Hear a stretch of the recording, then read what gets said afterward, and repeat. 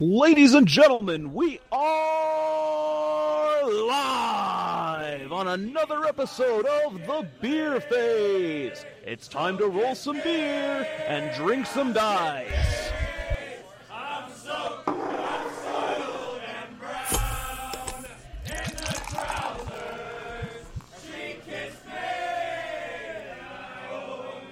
It's time for another Beer Phase with your wannabe hosts, Mark Cox, Dice fucking cancer, Ryan Smith, If paint were battle points, I'd be best general every time.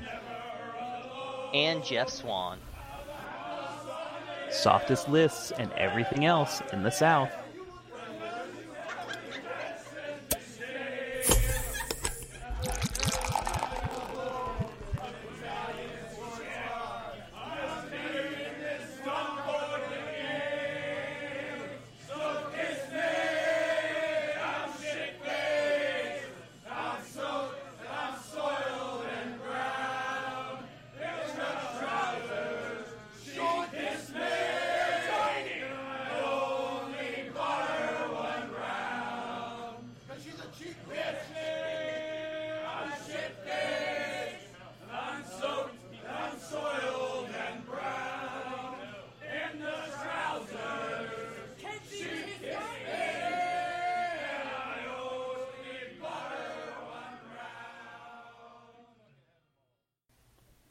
Well, howdy, everyone. It's November or December, depending on when we release it. Life is good, and Alamo is, thank God, in the books for I another think year. this will get out in the next, 2 weeks. 2 days. No, 2 days.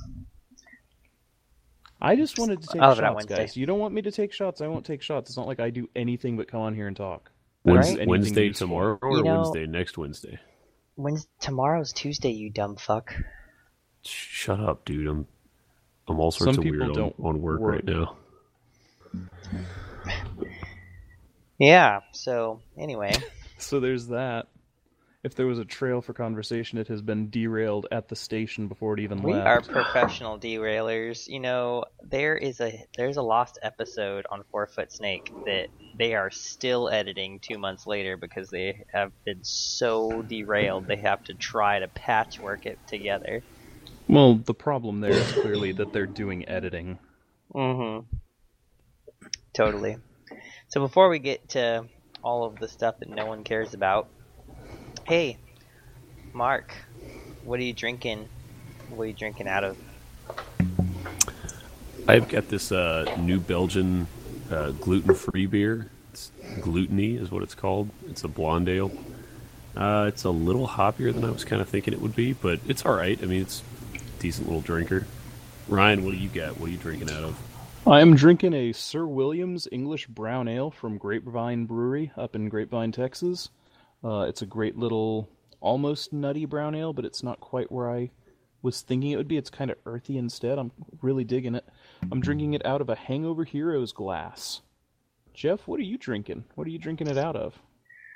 Well, I went down to one of my favorite little breweries the other day, Malai Kitchen, and picked up another growler worth of the 3C Porter. So it's a porter with 3 Thai chilies in it, and really hits the spot. A little malty, nice, dark, without being too heavy. It's nice. Dig it. And I am drinking it out of my Little Rock, Arkansas Lost 40 brewing glass. Nice. Yep. So, I'm ready to get a roll on. Ryan, this is your Howdy. tournament, so let's let you lead us on into everything that there was at Alamo this year and what everybody missed out on and why they should be there next year. Alamo was a beautiful, chaotic mess. We went through, I think, 5 kegs by the time it was over, and most of their bottle collection. My bar tab was less than it has been in previous years, but I still sank a formidable amount into alcohol, which was good. We didn't have a lot of rules arguments per se. There were a couple of carry it over. I think the most frequent expression I made the entire weekend is, well, what does the rule book say? And it went so well that I have a secret TO binder that I carry around with me that I put in paint scores and important things I'm supposed to say by the next game. And I wrote in big Sharpie on it, "Fuck off." And I consulted that binder anytime someone asked me a question that I knew was in the rules and they just needed to look up. Yeah. Okay, let's see if that's in my folder. Flip over. So it was wonderful, and that's why you should come. But more important than that, we decided to make Alamo a fundraiser this year for Extra Life. For those of you who watch streaming games, stuff like that, Extra Life, you may have heard of it before.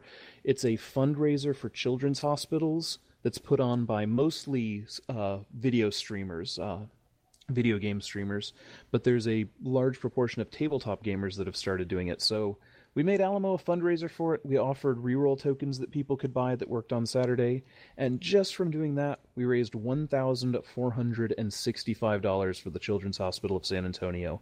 Nice. I'm giddy. I thought we'd raise about $500. I'm excited. I'm thrilled. I'm happy.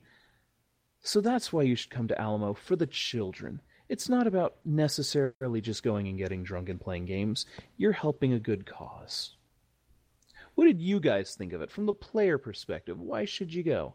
What worked? What didn't work? Besides the paint judging. I had a really good time. It did feel a little different this year, and I don't think it was because of the games or anything. I think it was just a really different room than we've had in the past. Ryan, correct me if you think that's off, but it felt like I don't know, like it didn't seem like it was as an intense as a competition room as it has been in past years. I mean, did you get that vibe? Or I did. There was a lot more whenever there was a dispute, it was collaborating to get the right answer rather than, well, I'm right. No, well, I'm right. No, well, screw you. Yeah, well, fuck you. That wasn't happening. And on top tables, that always happens game 5 or 6. I think we only had one tense game on the top 10 tables. And that was more player style than it was anything else. Yeah, I felt a little bit of impassable water too, I've heard. Yeah. That was one of the issues.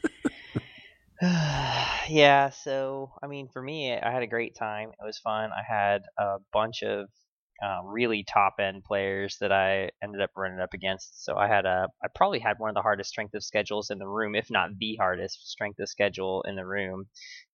Got to play Robbie King on game 1, and then I got kind of softballed with Little Schnell, which he had an amazing hard army. It just didn't work out for him versus me.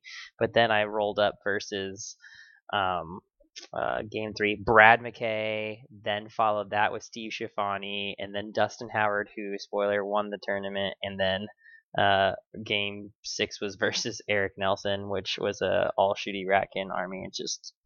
It was a really good strength of schedule for sure. But all in all, I can say that the room was pretty decently, lighthearted, I would say. I don't think I gotten any like super intense altercations with anybody where I was just like, fuck it, but there was still a lot of misunderstanding of rules by multiple people, I think, in the room, and it's just one of those things that where I think that people get stuck in this, like, this is how we play it over here type of a thing, and then everybody just kind of like assumes that that's how it is, and then you consult the rule book and you're like, oh, but it specifically says wrong. exactly, oh, we've been doing it wrong, but since we all do it wrong, it's okay. So something that I noticed is that even though we've gotten like 8 or 10 tournaments with Kings of War under our belt, not counting the hundreds of practice games, sure, I still catch old Warhammer stuff kind of creeping back in. Yeah, it happens. I mean, and there's a lot of other people that have the same issue, I think, but they kind of overwrite rules with what the way that things used to be and stuff, and it's just like, that's just not how it is. Like it's just like the 1 inch rule is even different, and everybody just assumes it's the same, and it's not. So yeah, that was one of the things that kept coming up, was 1 inch non-contacted enemies on a charge. Yeah, and I had used to ignoring that.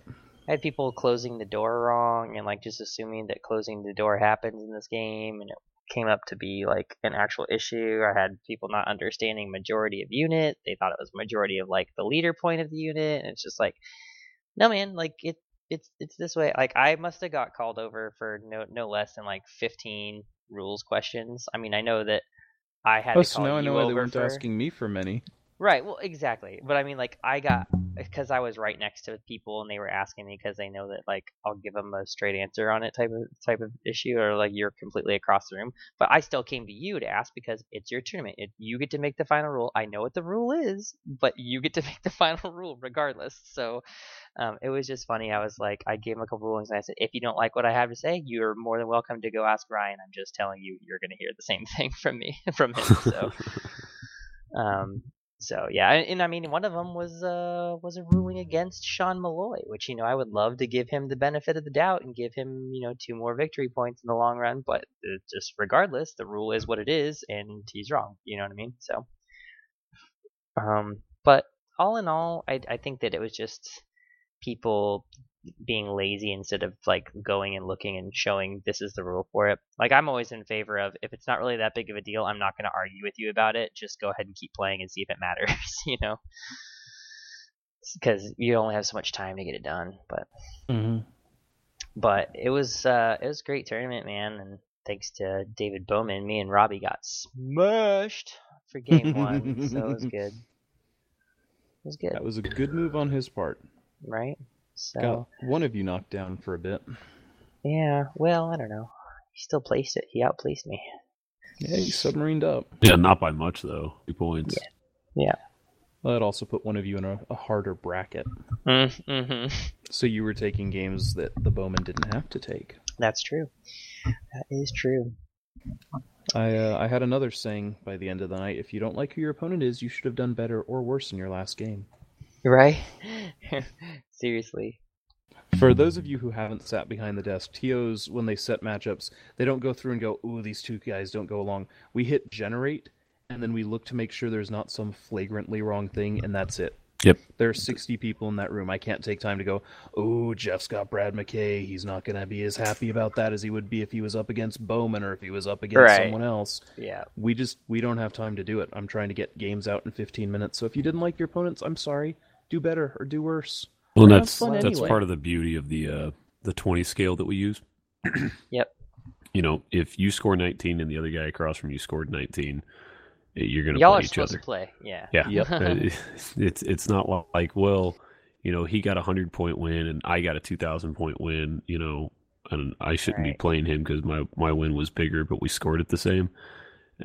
A win is a win. If you're 19 or if you're 18 or if you're 17, you're going to play somebody in that point category. So yeah, it's people still have that issue. Well, that's It's what funny happened to 'cause poor Ethan Schnell, dude. Is like, he's like, he I stomped his rolled first a game. Lance, I rolled a Lance, he got He 19, smoked and he's Lance like, Hatcher. and then he's like, shit, I'm playing Jeff Swan. I'm like, oh, this poor kid, like he doesn't even know what's about to happen. And I was like, no, not taking the 20. You get a 19, a 19-1. You're getting a point. I can't. I'm not sending the kid away with 0. Just can't do it. But he was a great game. That was really cool too to see the diversity in the room.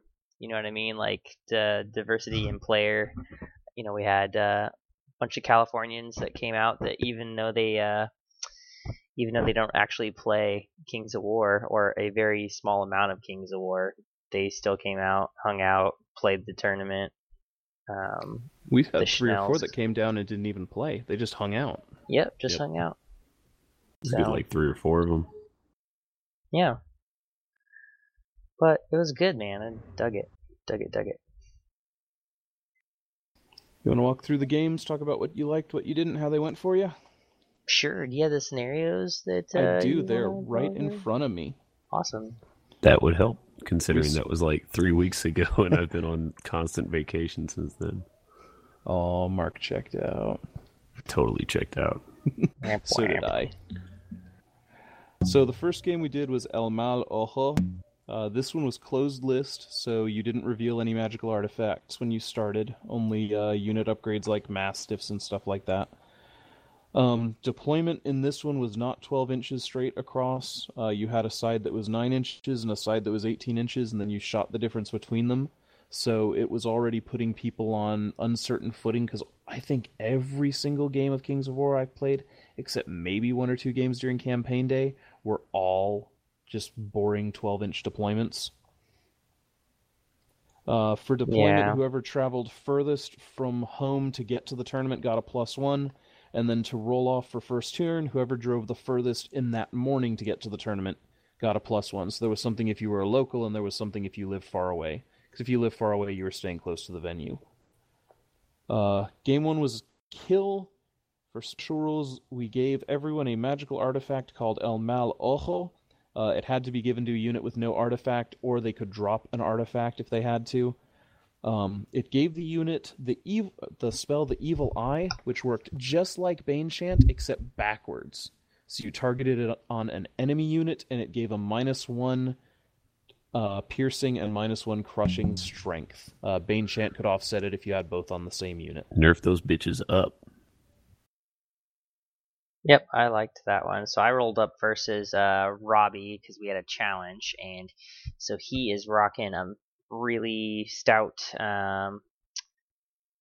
Varangar army, which is all defense 5 everywhere, and versus what I brought for my Abyssals, maybe not so great for me. So I'm coming into this one realistically list on list, not looking to be favored when it's paper on paper, but you know, I'm a pretty decent player, so I set Robbie up just right and gave him a couple options to come in and hit things, and just kind of dared him to do it. He did it, and it didn't work out so hot for him. He had basically one roll that could have really turned the tide for the entire game. Didn't work out for him, and it cost him pretty hard. He only needed like a 6 twice to break a unit, and then he would have overrun, got all these reforms, just like rolled me up pretty bad. But I took the gamble. He failed to break the unit, and then I got some flanks and some rears, and stuff started getting killed all over the place, and I ended up taking a 19-1 from Robbie. But the most important thing is we drank 13 beers each in game 1, because David Bowman had us challenge each other. Well, he challenged the 2 of us to play each other, so the rule was he was going to have to pay for our beers. So realistically, we both won that. David's wallet was the loser. Mark, who did you end up playing against, and how did you do? I played Brian Brown, and I really hate that you're asking. No, you didn't. Shut up, I'm not done yet. But Brian Brown bitched out and didn't show up. Actually, he had personal things that kept him from coming, so I ended up playing the Ringer, which should be an easy sled, but Ryan's Ringer was actually pretty stout, and we did it the night before, so there were a lot of guys helping the Ringer out because the Ringer had never played before, so I ended up losing something like 800 points in the bottom swing of turn 6 or 7, and going from like an 18 or a 19 point win down to like a 15 point win. I tried very hard to stack the deck in your favor. You did, but then you had guys like Jeff Swan walking by going, "Oh no, you should totally think about this." It's like, shut up. But that was all right. I mean, he was learning the game, and I think he got. He had never played a single game of Kings of War, so I was like, "Hey, robbed me of my free 20, you dick." Sorry about it. No, it's all right. What really almost got me was Sean almost told him not to charge something because Sean knew it was in my army, and I was like, "Shut the fuck up! It's closed list. It's closed list." Thankfully, yeah, I was just. Thankfully, he doesn't know anything about the game, so he didn't know, like, oh yeah, when I go and slam into that, I'm going to blow everything up. Mm-hmm. So, yeah, but it was a good game, and that got me out of playing duty on game 1 on Saturday, so I could walk around and help you if you needed help and stuff. I did the setup initially. Yeah, but so after that, we took a quick break. Oh yeah, do you want to talk the scenario a little? We can. I don't care. I'm easy. Yeah, it was. I mean, it came out pretty. I mean, it was essentially pretty much a kill. And then I was able to use the Mal-Oho to reduce a crushing strength on his auto include Dire Fang Riders. So I could kind of wussy those boys up and then force them to take a charge they didn't necessarily want, and capitalize on, if you take the charge, I'm going to come destroy this unit. And he's just like, well, I gotta do something. So, and he put all of his eggs in one basket a second time, and that was the game pretty much. So didn't work out so hot, but Excellent. yeah, it was cool. It was basically kill. As I like if you're gonna do a kill scenario, I think it should be the first scenario, just because it's one of those, like, shake the dust loose. Don't have to think too crazy much. Just go play the game. I like And kill then, at the end of the tournament better than the start of the tournament. I'm cool with it either way, but it was good. Liked it. We had enough flavor to offset kind of what I needed specifically, is because his whole army's got crushing strength, so there's not a thing in the army it's not useful against. So Yep. I just threw the spell to get the bonus points off of it. I didn't actually end up really needing it. Any of the combats he was getting into, he was wounding me on 2s anyway. So we took a short break, reset for matchups, and then we played Come and Take It, which was game 2. For this game and all the others, it was open list, so you couldn't get away with all the nasty little tricks you could build into game 1. This one was a standard deployment. Player with the most shooting attacks gained a +1 to that roll. First turn was normal, and the victory conditions for this one were an advanced invade. So it was all units that were within 18 inches of your opponent's board edge, rather than center of the table. That made people have to go a little further forward and gamble with things they didn't necessarily want to. Yep. For this one, everyone got a free War Machine with 2 attacks, doing Blast D3+2 with Piercing 2. And you got it's basically bonus kind of like points a for- mortar. Yeah. like a bolt thrower, but not as good. Yeah, somewhere in between a bolt thrower and a cannon. Yeah. I thought that was cool, giving somebody like an extra little war machine. Just kind of gives you the and I haven't seen anybody do it yet, but it kind of gives you that anti, like, oh, I've got big monsters or big bad tough things. It's something that you can put in the army and use against that to maybe pop shot something down a little bit that was a little tough for you to deal with, which was kind of cool. But vice versa, it forces them to go get it and have to get across the table to go get it. So I did have a lot of fun watching one herd player redeploy his 7 times because he didn't know how to set up an arc of fire for it. I have a shooting attack. What do I do with this? Was it Fred or Mark Bryson? No comment.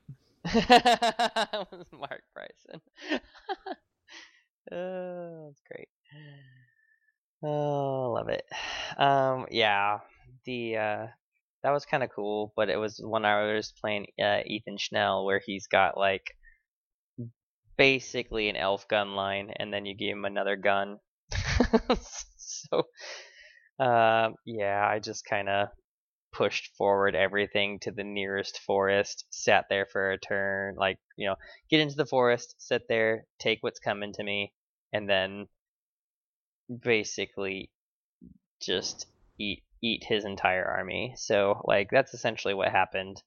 I sent in my front line, held him up. He went for a charge on Succubi, which was hindered and -1 to hit, and didn't work out so great for him, obviously, and capitalized with a flank on that, picked up some big points, and got into the back line and just continued to eat everything. I think he had a tree man left at the end of it, and I had all except for, I think, 2 units on the board. But the funny part of that one was simply that he wanted that war machine so bad because it was worth so many extra victory points at the end. Is that he sent his tree man all the way across the board to go get it, and it was on the other side of the forest. And I was like, okay, cool. And then he goes into the forest. He goes, I got you next turn. Can't get away. But he put him like an inch from the war machine, so I just moved it straight forward, and moving it that much straight forward got it out of the arc, so he couldn't charge it because he was only the 1 inch away from me. So he couldn't see the war machine to charge it. He got so mad. I was like, dude, go ahead, man. You can attack it, have your 1 point instead of a 20-0. It was just funny to watch him get all. What? God damn it! What? Nothing says awesome like being to a child, to kids. Yeah. Mm-hmm. I got you, you little shit. I took your I taught him at the end and of it. I'm I gonna was jump like, up and down. I was like, never put something 1 inch away on the flank because people Unless can you've get got out of your completely arc. locked. Yeah. Yeah. Yeah, because they can move out of your arc, and always like you have a ton of movement, and there's no way I could have got away from you if you would have just left it 4 inches, 5 inches back. There's no way I can get away from you. There's no reason to be 1 inch on top of me, you know. But Mark, how'd it go for you? He was great to play. My game 2, I got to play Lex Simon. Oh, nice. Yeah, and man, that was a tough game too. That game was really swingy, back and forth. God, that fucking stone thrower. It shot my rat demon like 2 turns in a row and did like something crazy. I think he stacked up like 12 or 13 wounds on it and was like, shit. Yeah, those things are awesome for their points too, man. Yeah, when they fucking hit, yeah, they are. So he did that to me, so I had to hide that dude behind the building for fucking ever. And then basically just takes him out of the game. Otherwise, he gives up the points. Yeah, exactly. It takes him out of the game, but then I have to jump him across into the 18-inch line.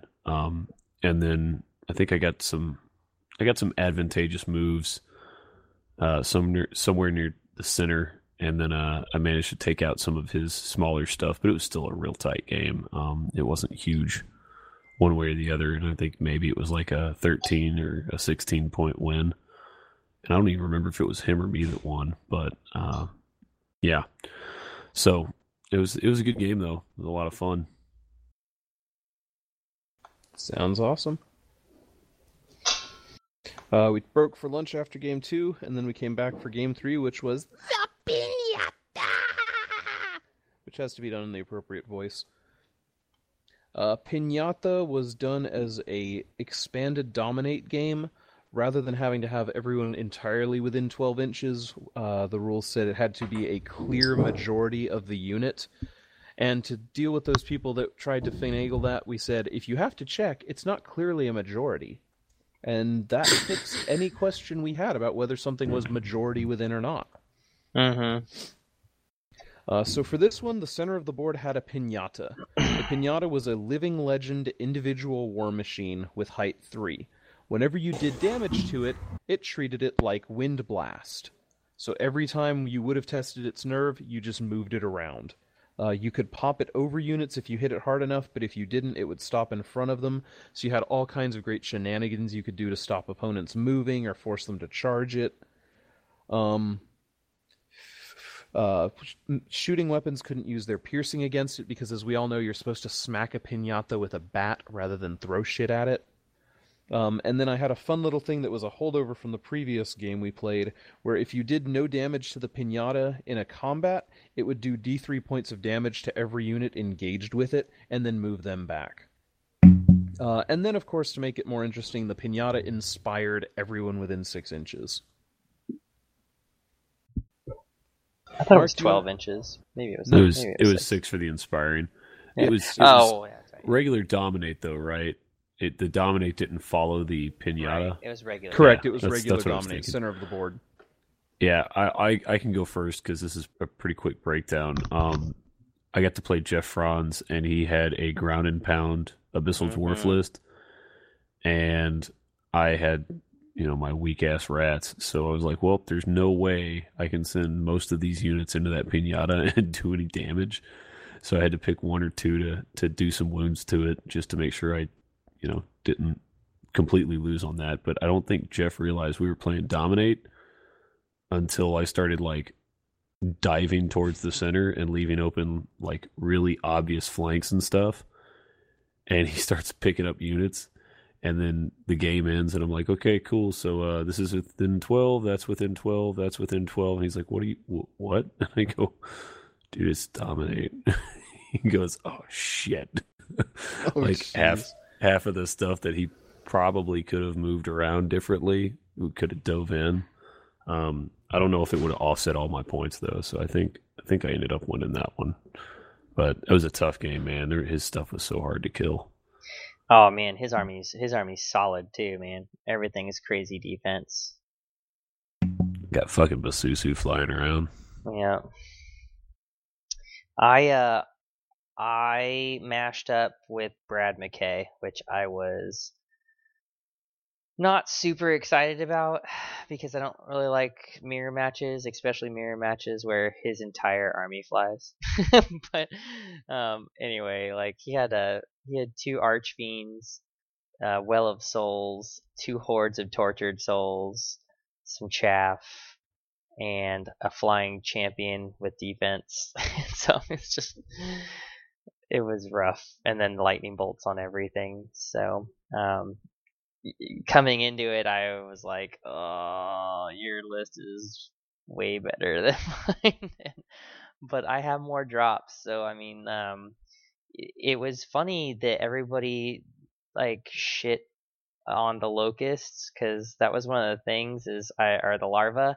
I took the larva for this tournament because everybody's been talking crap on them on the forums and how incredibly pointless they are. I'd almost consider running them all the time, man. Like, I only got to play 2 test games with this list before I came to the tournament. So, and it was versus the same list, versus Sean Malloy's Basileans. And man, I'll tell you, those larvae died one time the whole tournament, and they did their job in an objective-based thing, just like this one where I played Brad.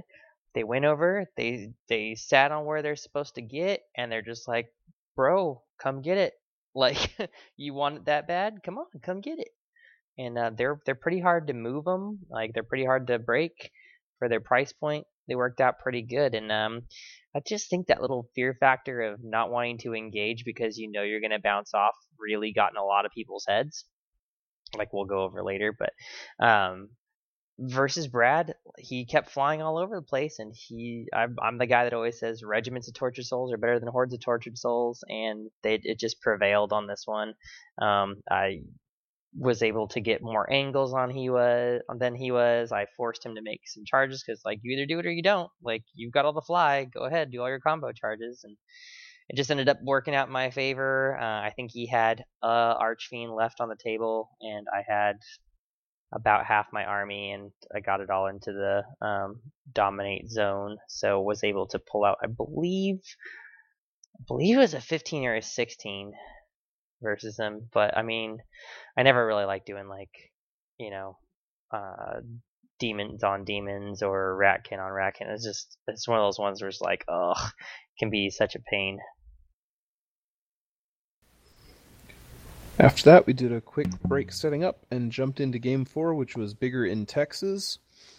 This one was a lesson/reminder to me not to do a wordy scenario for Game 4 because everyone's drunk and ignores it. Yeah. Holy shit. This one had a lot of things going on in it. Yeah. The scenario was basically kill and pillage. So everyone got to put down, I think, D3 plus 4 tokens on the table, and then everyone got an extra token that one of their units was carrying around with them.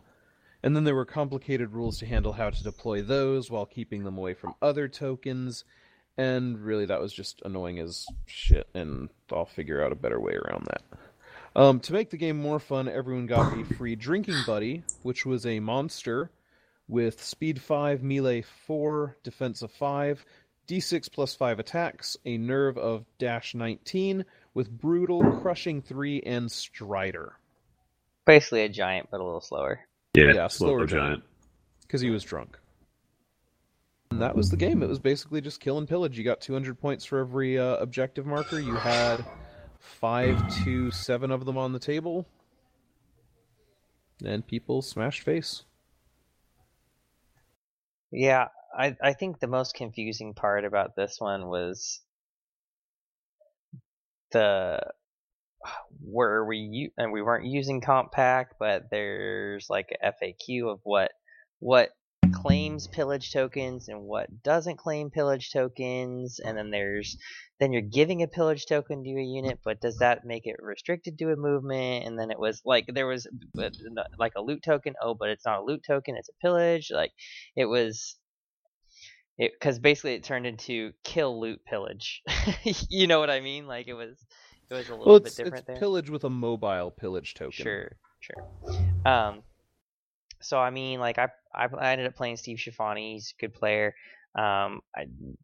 We had a pretty good game. He had a massive amount of shooting. It's just basically a massive gun line with a whole crap load of chaff. And I was under the impression, because we talked at the beginning of the game, that pillage tokens can't be captured by war machines, so we kind of played it that way. And then at the end it was, hey, I'm pretty sure they can be captured by war machines, so ended up turning like a tie into like a 15-point win for him because of that. But there's a really long story that goes into that one that I don't care to go into at the moment. But basically, just so you guys know, water is not impassable. It's water. It's height 0 and gives cover. And except we had said earlier that it did not give cover. Except for specifically in your tournament, it says it does not give cover. It's just impassable, or it's just dangerous just terrain. difficult. See, you just said impassable. Just difficult terrain. Yeah. Now you're perpetuating So, that myth. Just so you guys know, it is not impassable. And if you ask somebody, hey, I was told this was impassable, and then they let you off with it, that's a pretty nice guy. Just saying. It's also explicitly stated in the tournament pack. Terrain feature, first listing, water, height 0, terrain type difficult. Bro, I know. Just saying, read your tournament packs when you get to a tournament, guys. I don't do it either, to be honest. When it's turn 2 and you I did. flank... I saw it because I pointed it out to you on Friday night, Jeff. I go, look at that. Yeah, I know. What no cover. That's why I told Ryan. I said, hey, just point this out to people when you start, because it's going to come up. And evidently, people weren't listening. I guess the answer for that is I need to be louder. Yeah, maybe. Yeah, I mean, I was just like, I had this flank on whatever that halfling tank is for Roidia.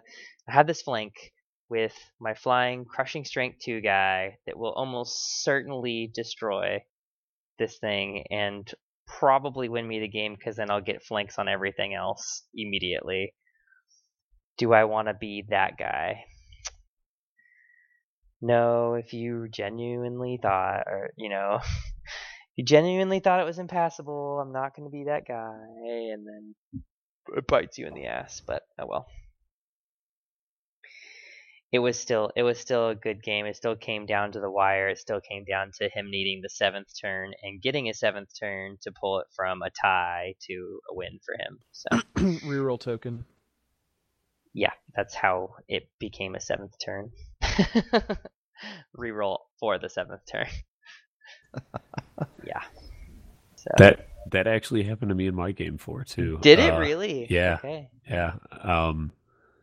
Was playing Michael Percy, and he had Varengar, and so having all those tokens in the middle of the board just gave him an even bigger advantage for, like, hey, come across and kick the shit out of Mark, which he did. He did really well.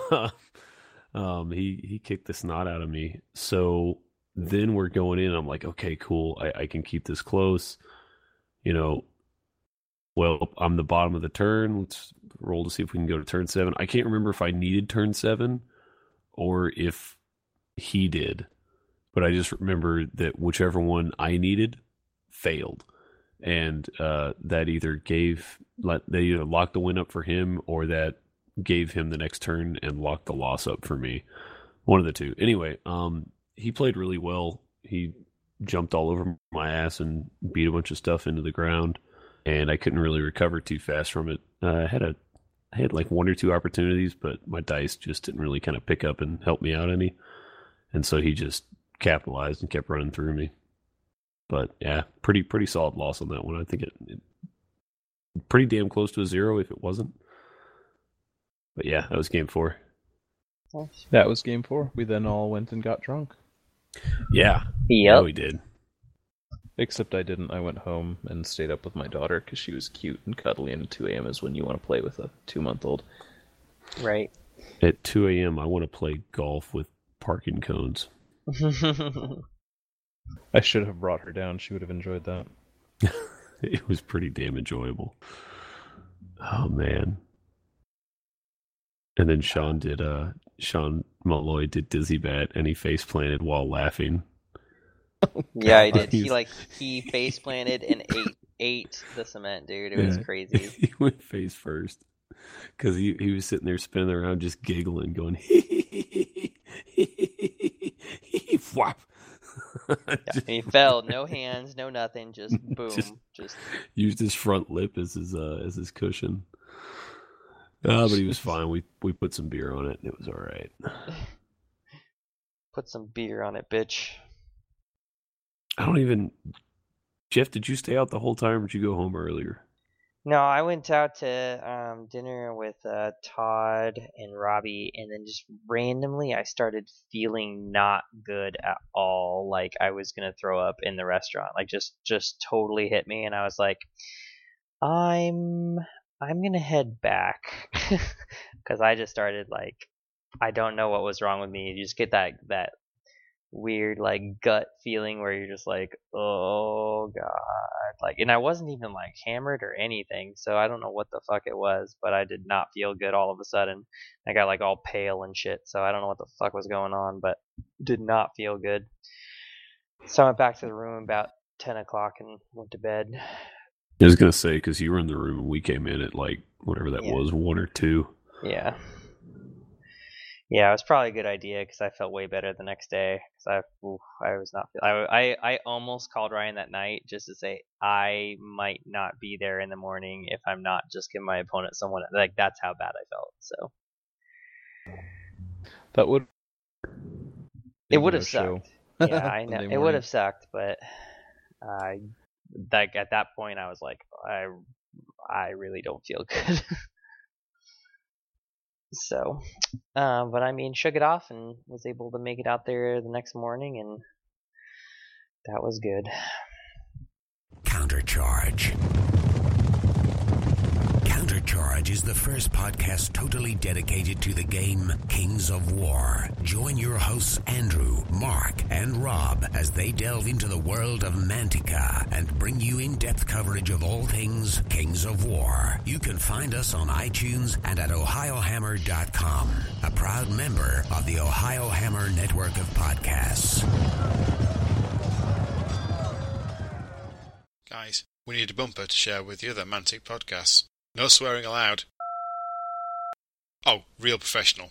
The 4-Foot Snake is a UK-based Kings of War podcast, presented by John. I want to be an individual. Dan. Nick. Can I go to the toilet, please? And Matt. You can find us on Facebook at OFFS and on Twitter at O4FootSnake. And you can find us on iTunes. That's 32 points of damage. Let's do a nerve check. Anything but snake eyes. Oh, for fuck. Up for game 5. There was a lot of juggling on the TO side. I don't think it affected anyone but poor Mr. Grajeda, who was sitting there waiting for an opponent who never showed up. Because I knew one player was going to miss most of the game. His daughter was doing a gymnastics performance at the Alamo Dome that he wanted to go support her, and I've always said family comes first, so yeah, that's fine, just come back for game 6. But then the Patriarch of Alamo, Mr. John Bailey, no-shows Sunday morning, game 5. What? Did he really? To the point where we called him, he wouldn't answer the phone when I called, but Mr. Justin Belusa got a hold of him, and John goes, Yeah, I'm not gonna make game 5. He must have been hammered, dude. He crashed really hard, and he needed the rest. He came back, he trooped through it and made game 6, but Old man Bailey. there was some great TO scrambling of, okay, how do I juggle the fact that I have 2 no-shows? Right. So game 5 was the Goliad Massacre, and this is based on something that the wonderful douchebag General Santa Anna did during the Battle of Goliad, where he executed prisoners so he wouldn't have to waste time guarding them. Much like King Henry V did in the Battle of Agincourt. So for this one, this was a loot scenario where there were 3 loot tokens in the middle of the board. We then, to make things confusing, gave everyone a loot token in the center of their deployment zone that was worth nothing to them, but was worth 2 loot tokens for the enemy. Mm-hmm. So you wanted to get across and grab their prisoners and get the and yet defend the one you had in your camp. Mm-hmm.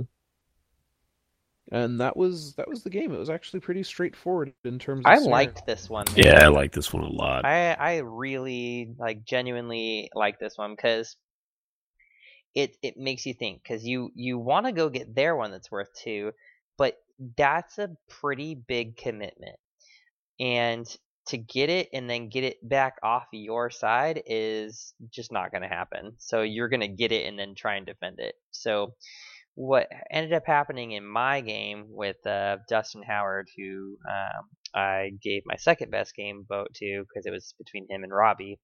But Dustin had a great army, really super tooled up for this, but it was one of those things, it's like we were probably like 2 people in the room that are completely evenly matched on skill and on armies, and we both said it coming into it, is that one of us is taking an 11-9 or we're tying. We knew going into it.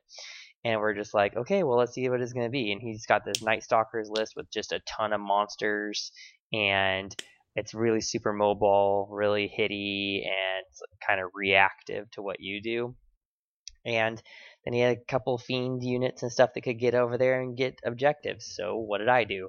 It's like, cool, those fiends are not going to touch a goddamn thing all game. You push him for it. I dare you. I dare you to push him for it. And he went for it, man. And I just lit those fuckers up with Ifrits all game long, blew them out of the water. Just, I wasn't having it. Just was not going to let them play. So it was essentially Dustin's monsters versus my army at some point. He got a surge off that I did not see coming. I mean, it was really by the width of a piece of paper how close it was. That's how close it was. So ours ended up being that I pushed up my larva unit into the middle piece, and was just like, cool, Dustin, come get it, bro. Because you are just never going to break those larvae with what he has, and if he does, he's basically saying he's going to lose whatever broke it with, because they go boom. And then I've got 2 Ifrits to just clean up, mop up. But he's got those 2 big Shadow Hulks, man, and those fuckers with that healing guy behind them, I swear to God, if you don't have something to deal with them, it's going to be a bad day, man. Luckily, I had enough volume of shots and stuff to eventually get through them. I had 1 more loot token than he did at the end of the game. I kept on trying force him to really overcommit to this other side over here versus my Archfiend and my stuff that's a little bit more intimidating looking, but it's not really where the battle is going to matter, because I'm trying to draw his focus away from the other stuff that he could actually get. So in the long run, it turns out to be a 12-8 in my favor. I had a chance to make it a little bit bigger, but didn't end up working out. So 12-8 is what it washed out to be. It was a great game. I was really liked Dustin's list a lot. Mark, how'd yours go? I got to play Robbie King for the He had to play both of us? Shit. The 3rd or 4th time in a row at a 2-day event. We've always played on Game 5 with Kings of War. And so So we already know how this game goes. We just get really shitty drunk, and then somebody wins the game. As always, very tight gameplay between the two of us. Robbie made a mistake, and I think the alcohol was getting to him because he let it get into his head way more than it should have. So I had to actually be like, no, dude, come on. You can do this. Just play the game. It's fine. But we were drinking Four Locos, and then we had red beer, and we put vodka in that. Oh, it was horrible. It was so fucking horrible. It was good. Tito's is like disgusting. I'm just saying. You're stupid. You're retarded. It's horrible. No, nobody likes your opinion. So yeah, we were doing that, and then at some point, Luke Schnell came over, and he was like, "Hey man, I bought a whole lot of Halloween candy." Oh my god! And fucking nobody, Luke Schnell. I am gonna kill that guy. Nobody came by, so here's like full bags of Skittles. And so me and Robbie start like throwing them at people. You cannot the give room. these children candy, Luke. Do not feed the animals. Yeah, it was very disappointing that people were throwing Skittles all game. I mean, it was terrible. You couldn't get anything done. It was hilarious. I had 2 bags too. Yeah, I know, because you started counter battering us. The best one was when you chucked one and hit Bowman in the back of the neck during he was having like a really serious game. Yeah. He was in a super tense situation against Shafani, and I whip it over and it tags him, and like I obviously turned away or whatever. And Robbie, anytime one of us would throw, the other person would spy. So Robbie kind of spied over there. He goes, "Dude, that shit looks really intense over there." And I kind of look over him like, "Holy shit, it really is." But I think the best shot of the game was when, because I was on one side of the hall, like we were right near the far exit to where we parked the car, Jeff. On like table 27 or whatever the hell it was. Yeah. And so I turned around and I throw it to the total opposite side of the hall. So I go over 1, 2, like 3 or 4 tables, rows of tables, and Mike Hingel is sitting down playing somebody. Playing Malfo. Oh, yeah, all the way on the back table. And on the back wall. And then the table right in front of him is Chad Pond. And Chad Pond stands at like 6 foot. Yep. 6'1", something like that. Yeah. And I shit you not, I whipped this like 2 inches over Chad's head, and I hit Hingel like somewhere in dead center mass of his body. I could not see him. I knew he was there because I could see his arms on either side of Chad. So I best shot of the game, right there. And you just see him pop like, what the hell? I don't think he had any idea. Like there were some people who would see Skittles like drop on the table and they would think it was dice, and you'd see him like jump down to try and find it. That was hilarious too. And then Robbie kept turning around, and Nathan Arnold was sitting behind him. And I remember. Yeah. Robbie just kept putting Skittles in his pocket because he had like short pockets that were kind of open. Yeah. So Robbie put no less than like 30 Skittles in that guy's pocket.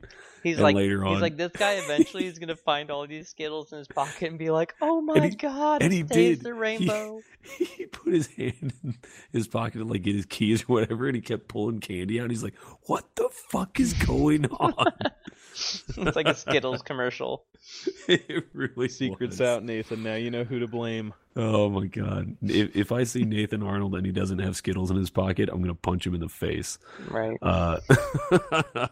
That was. But see, that's what Alamo was, and that's why I really enjoy Alamo, is because crazy shit like that happens, and that was a perfect way to end the day out for me with Game 5. Yeah. So then we had Game 6, right? Yeah, there was a Game 6 after that. You haven't ended the day out yet. Well, although let me do a TO's note. It was worth the 20 minutes spent sweeping up Skittles after it was done. All right, Game 6 was Remember the Alamo. Remember the Alamo was a straightforward kill scenario, but once during the game you could announce that a unit was remembering the Alamo. You did that at the start of the turn before you moved anyone, and announced which unit it was. That unit gains Elite and Vicious, and if it already has one or both of them, it gains Brutal as well. On top of that, they treated any nerve test of a double as a hold your ground. So basically, you remembered the Alamo and you got better. And I got to yell at you if you yelled it out. Nice. Didn't read that second part. We read the second part as the opposite, where it was all of your opponent's units got the doubles to count as inspiring when you were trying to break them. No, So, other way around. oopsies. It makes you harder to break. Yeah, that's what I thought, but oh well. Not a big deal. So, Mark, Yeah. you had Luke Schnell for this one. Yeah. So I had my Skittles benefactor in Game 6, and this is somebody that when I got into the hobby, he started the Bayou tournament, and he was like the epitome of the gamer. He was a really good painter. He was an amazing sportsman, and he was an amazing general. And like as I grew up into the tournament scene, like that has always been my gold standard for who I want to be like. I've never gotten to play him. I've always gotten to hang out with him a whole lot, especially back in 6th edition Warhammer, but I'd never actually got to play him. And so I'd always wanted to, and now that he's coming back into the scene, you know, I get to play him, and I get to play him at Alamo. It was an amazing, like, hey, you've been doing this stuff for like 15 years. Here you go. Here's your treat. Here you go, Mark. Here's your dream game. And he's playing a Night Stalkers list that is pretty decent. He was a little rusty on it because, you know, he and I were talking, and he had watched the YouTube thing where he was like, yeah, you're right. I really don't have a whole lot of practice with this. And I go, this is a really fucking good list, Luke. And it was a really, really tight game. Really, really well executed. I had like 1 or 2 snake eyes that popped up on me to try and kill his stuff, and that kind of offset me a little bit. But in the same vein, it kind of helped me a little bit too because it blocked some of his other stuff off. And then I wavered his what's the big demon thingy for Night Stalkers, the flying Void one? Lurker. Yeah, his Void Lurker. I wavered that dude like 3 turns in a row or 2 turns in a row, and then I finally killed him. And that saved him from, you know, diving in and rear charging something of mine, which helped me out a whole lot. I think that game I got like 15 points on, but just really great game with Luke all the way around. I love that guy. Really glad to see him back in the scene.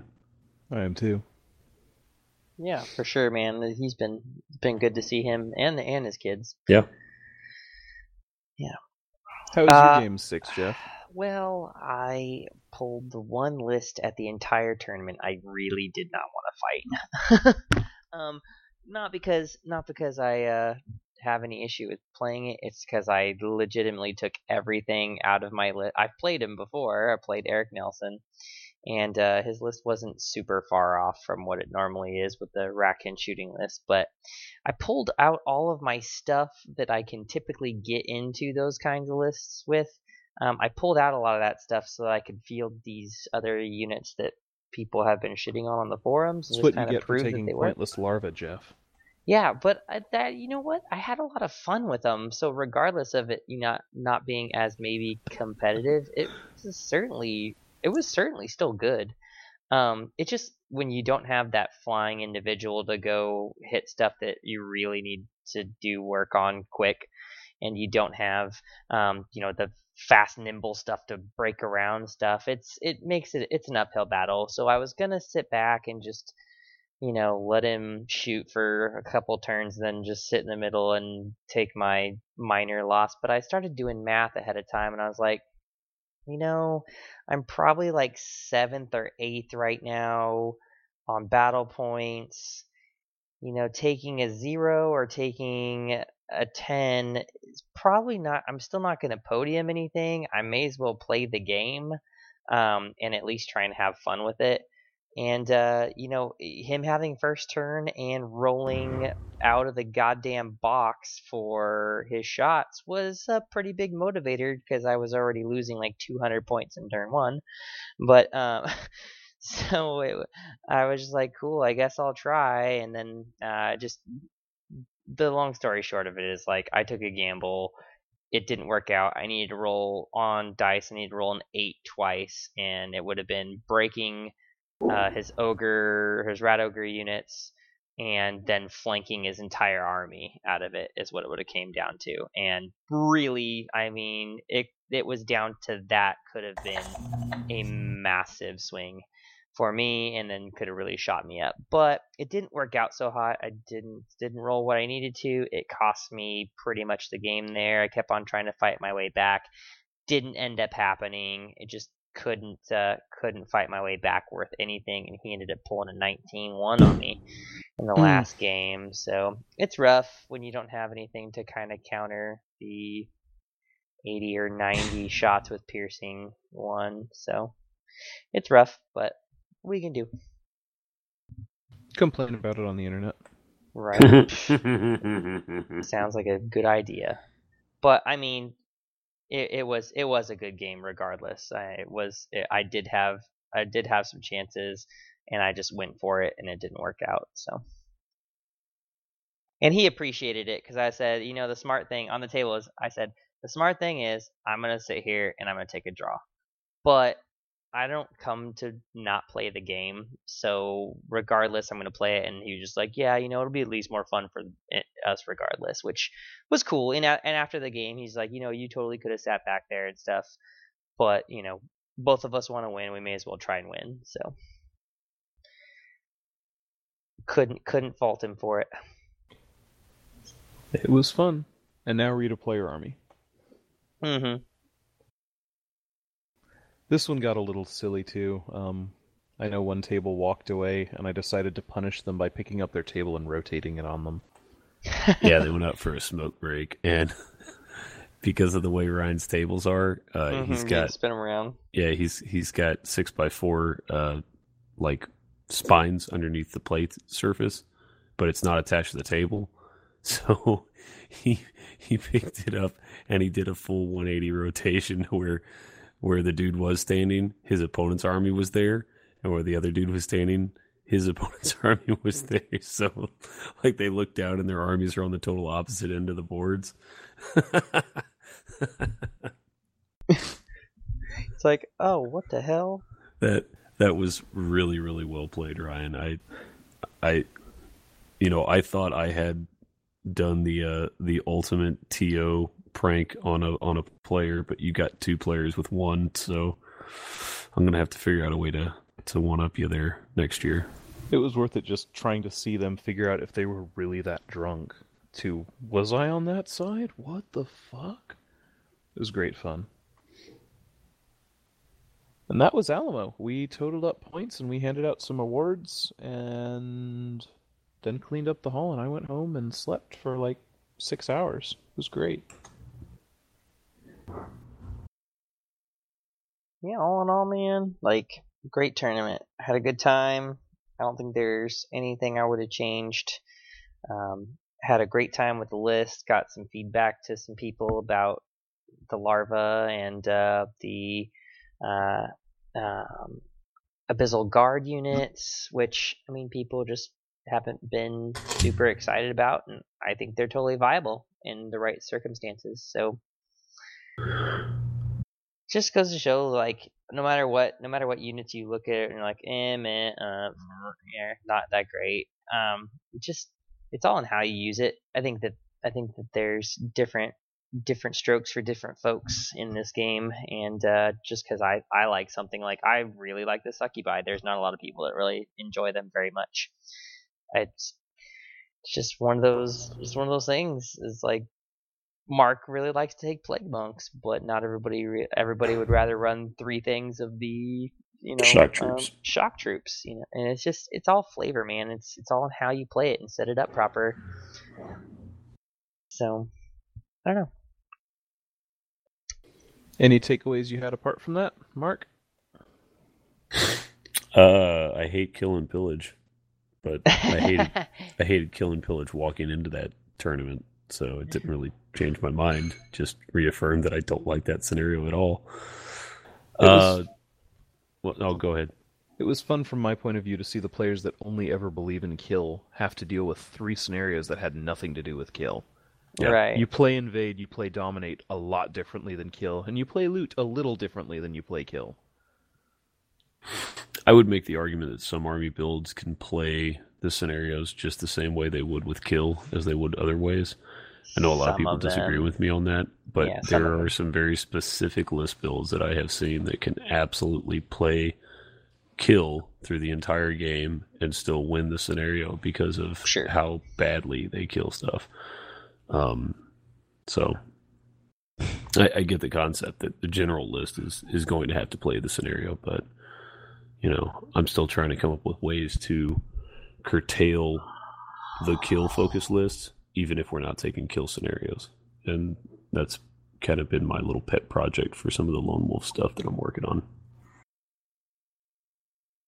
Yeah, all in all, I was pretty happy with this one, and it didn't feel like it was super kill straightforward or anything like that. But it felt like you could still focus around kill a little bit and give yourself out if you needed to shoot up some stuff, then go at it.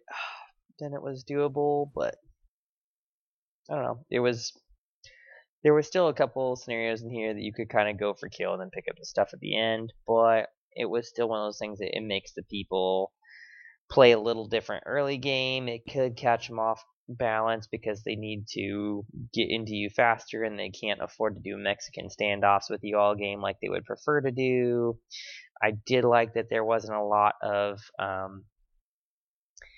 capability to take the flyer spammed list and just hop on to stuff at the ends. That's where the cockpack jumps in, though, and we knew that was going to be a next year thing anyway. So right, yeah, it wasn't too bad there in my opinion because a lot of the stuff was controlling stuff, and it's generally easier to pick up some of those flyer units earlier and force them to come in. So I think you get a lot. If the more loot ones you have over the pillage ones, the pillage ones are a little bit easier in my opinion when you have the flyer spam stuff. That's why I like to go back to the control points for units as opposed to just using their point value. Exactly. Yeah, I like that too. I think so too because typically flying units are more expensive as it is, and you just throw those points over in those control points, and you're like, oh, cool, I have more points, So, but pillage in general right now is just have something there to contest it regardless of points. So, I like the rerolls. I like the concept with both of them. I liked it for day one too, because then day two it's like day you're on top only, tables. like we don't want re-rolling to affect it. It worked out pretty well, I think. And even if you do go to the full 2 day, at least you've kind of stepped your players into it over the course of 2 years. You've gone, okay, well here's day one and day two, and then if they really hated it, you could always go back. So. Yeah, I don't know next year. I haven't decided yet if it'll be both days or still just day one. I kind of like doing it day one. I like day one also. But, yeah, it's good. I mean, I'd play it either way. It's not like I'm not going to come back to Alamo next year. Right. I know there were some... I was very worried initially that there would be a lot of, you're letting them buy a win. Only 4 people chose not to buy at least one of them. Yeah, dude, that's far from buying a freaking win, though, man. Like, picking up a reroll is not necessarily buying a win. It can feel that way, but... It's more, in my opinion, it's a anti-fail device more than it is an anti-win. A free win. It's an anti-fail. So I think it's pretty far from a win. All right, well, you guys want to call it there? I know Ryan's got stuff to do. Yep, I got a baby to go take care of. Yep, sounds good. Right. I can't wait. All right, well, join us next time where we will be doing our Forces of Nature Army review as voted by our Twitter followers. If you didn't see that we put a vote up for that, like probably damn near 2 months ago at this point because we've been so goddamn busy, then you don't follow us on Twitter. And you should follow us on Twitter because it will alert you to things of that nature where you'll be able to vote about what you want to hear.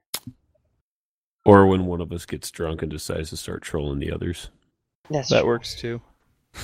So, do we want to do a poll on there for silly voice Ryan should read the nature list stuff in? Oh yeah, totally. You should put one up on there. Let's put one up on there. Yeah. All right. Well, listen to the end of the episode. You'll Brian hear how you Blessed. can follow us That's my on the vote. Twitters. Do you have the Twitter thing on the tag at the end? I can't remember. I believe it is there. If not, it's the Beer Face at the Beer Face. Yeah, I'm pretty sure it's on there. Pretty easy. All right. Well, we'll see you fuckers next time. Cool. Later. Night. And you can continue following us on Twitter at HumbleJeff13 for Jeff. At Beerwog for Ryan, or my blog at thebeerwog.blogspot.com. At Cap AMR05 for Mark. At The Beer Phase, all one word, for the entire podcast. Or if you have to contact us via email, if you want to say something for a long period of time, you can contact us at thebeerphase@gmail.com. That's thebeerphase, all one word, at gmail.com. My mind raced, and I thought, what could I do? And I knew there was no help from you.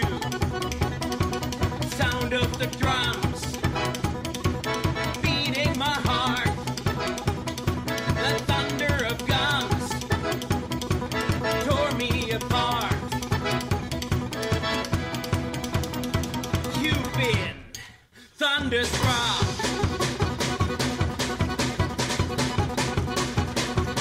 Went down the highway, broke the limits, we hit the town. Went through the Texas, and we had some fun. We met some girls, some dancers who gave a good time. Broke all the rules, played all the fools, they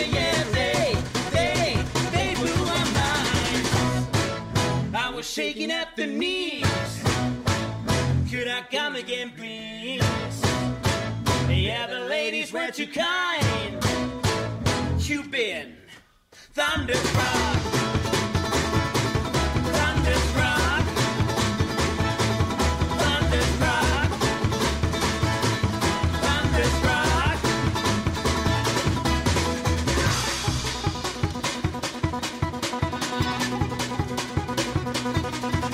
I was shaking at the knees. Could I come again, please?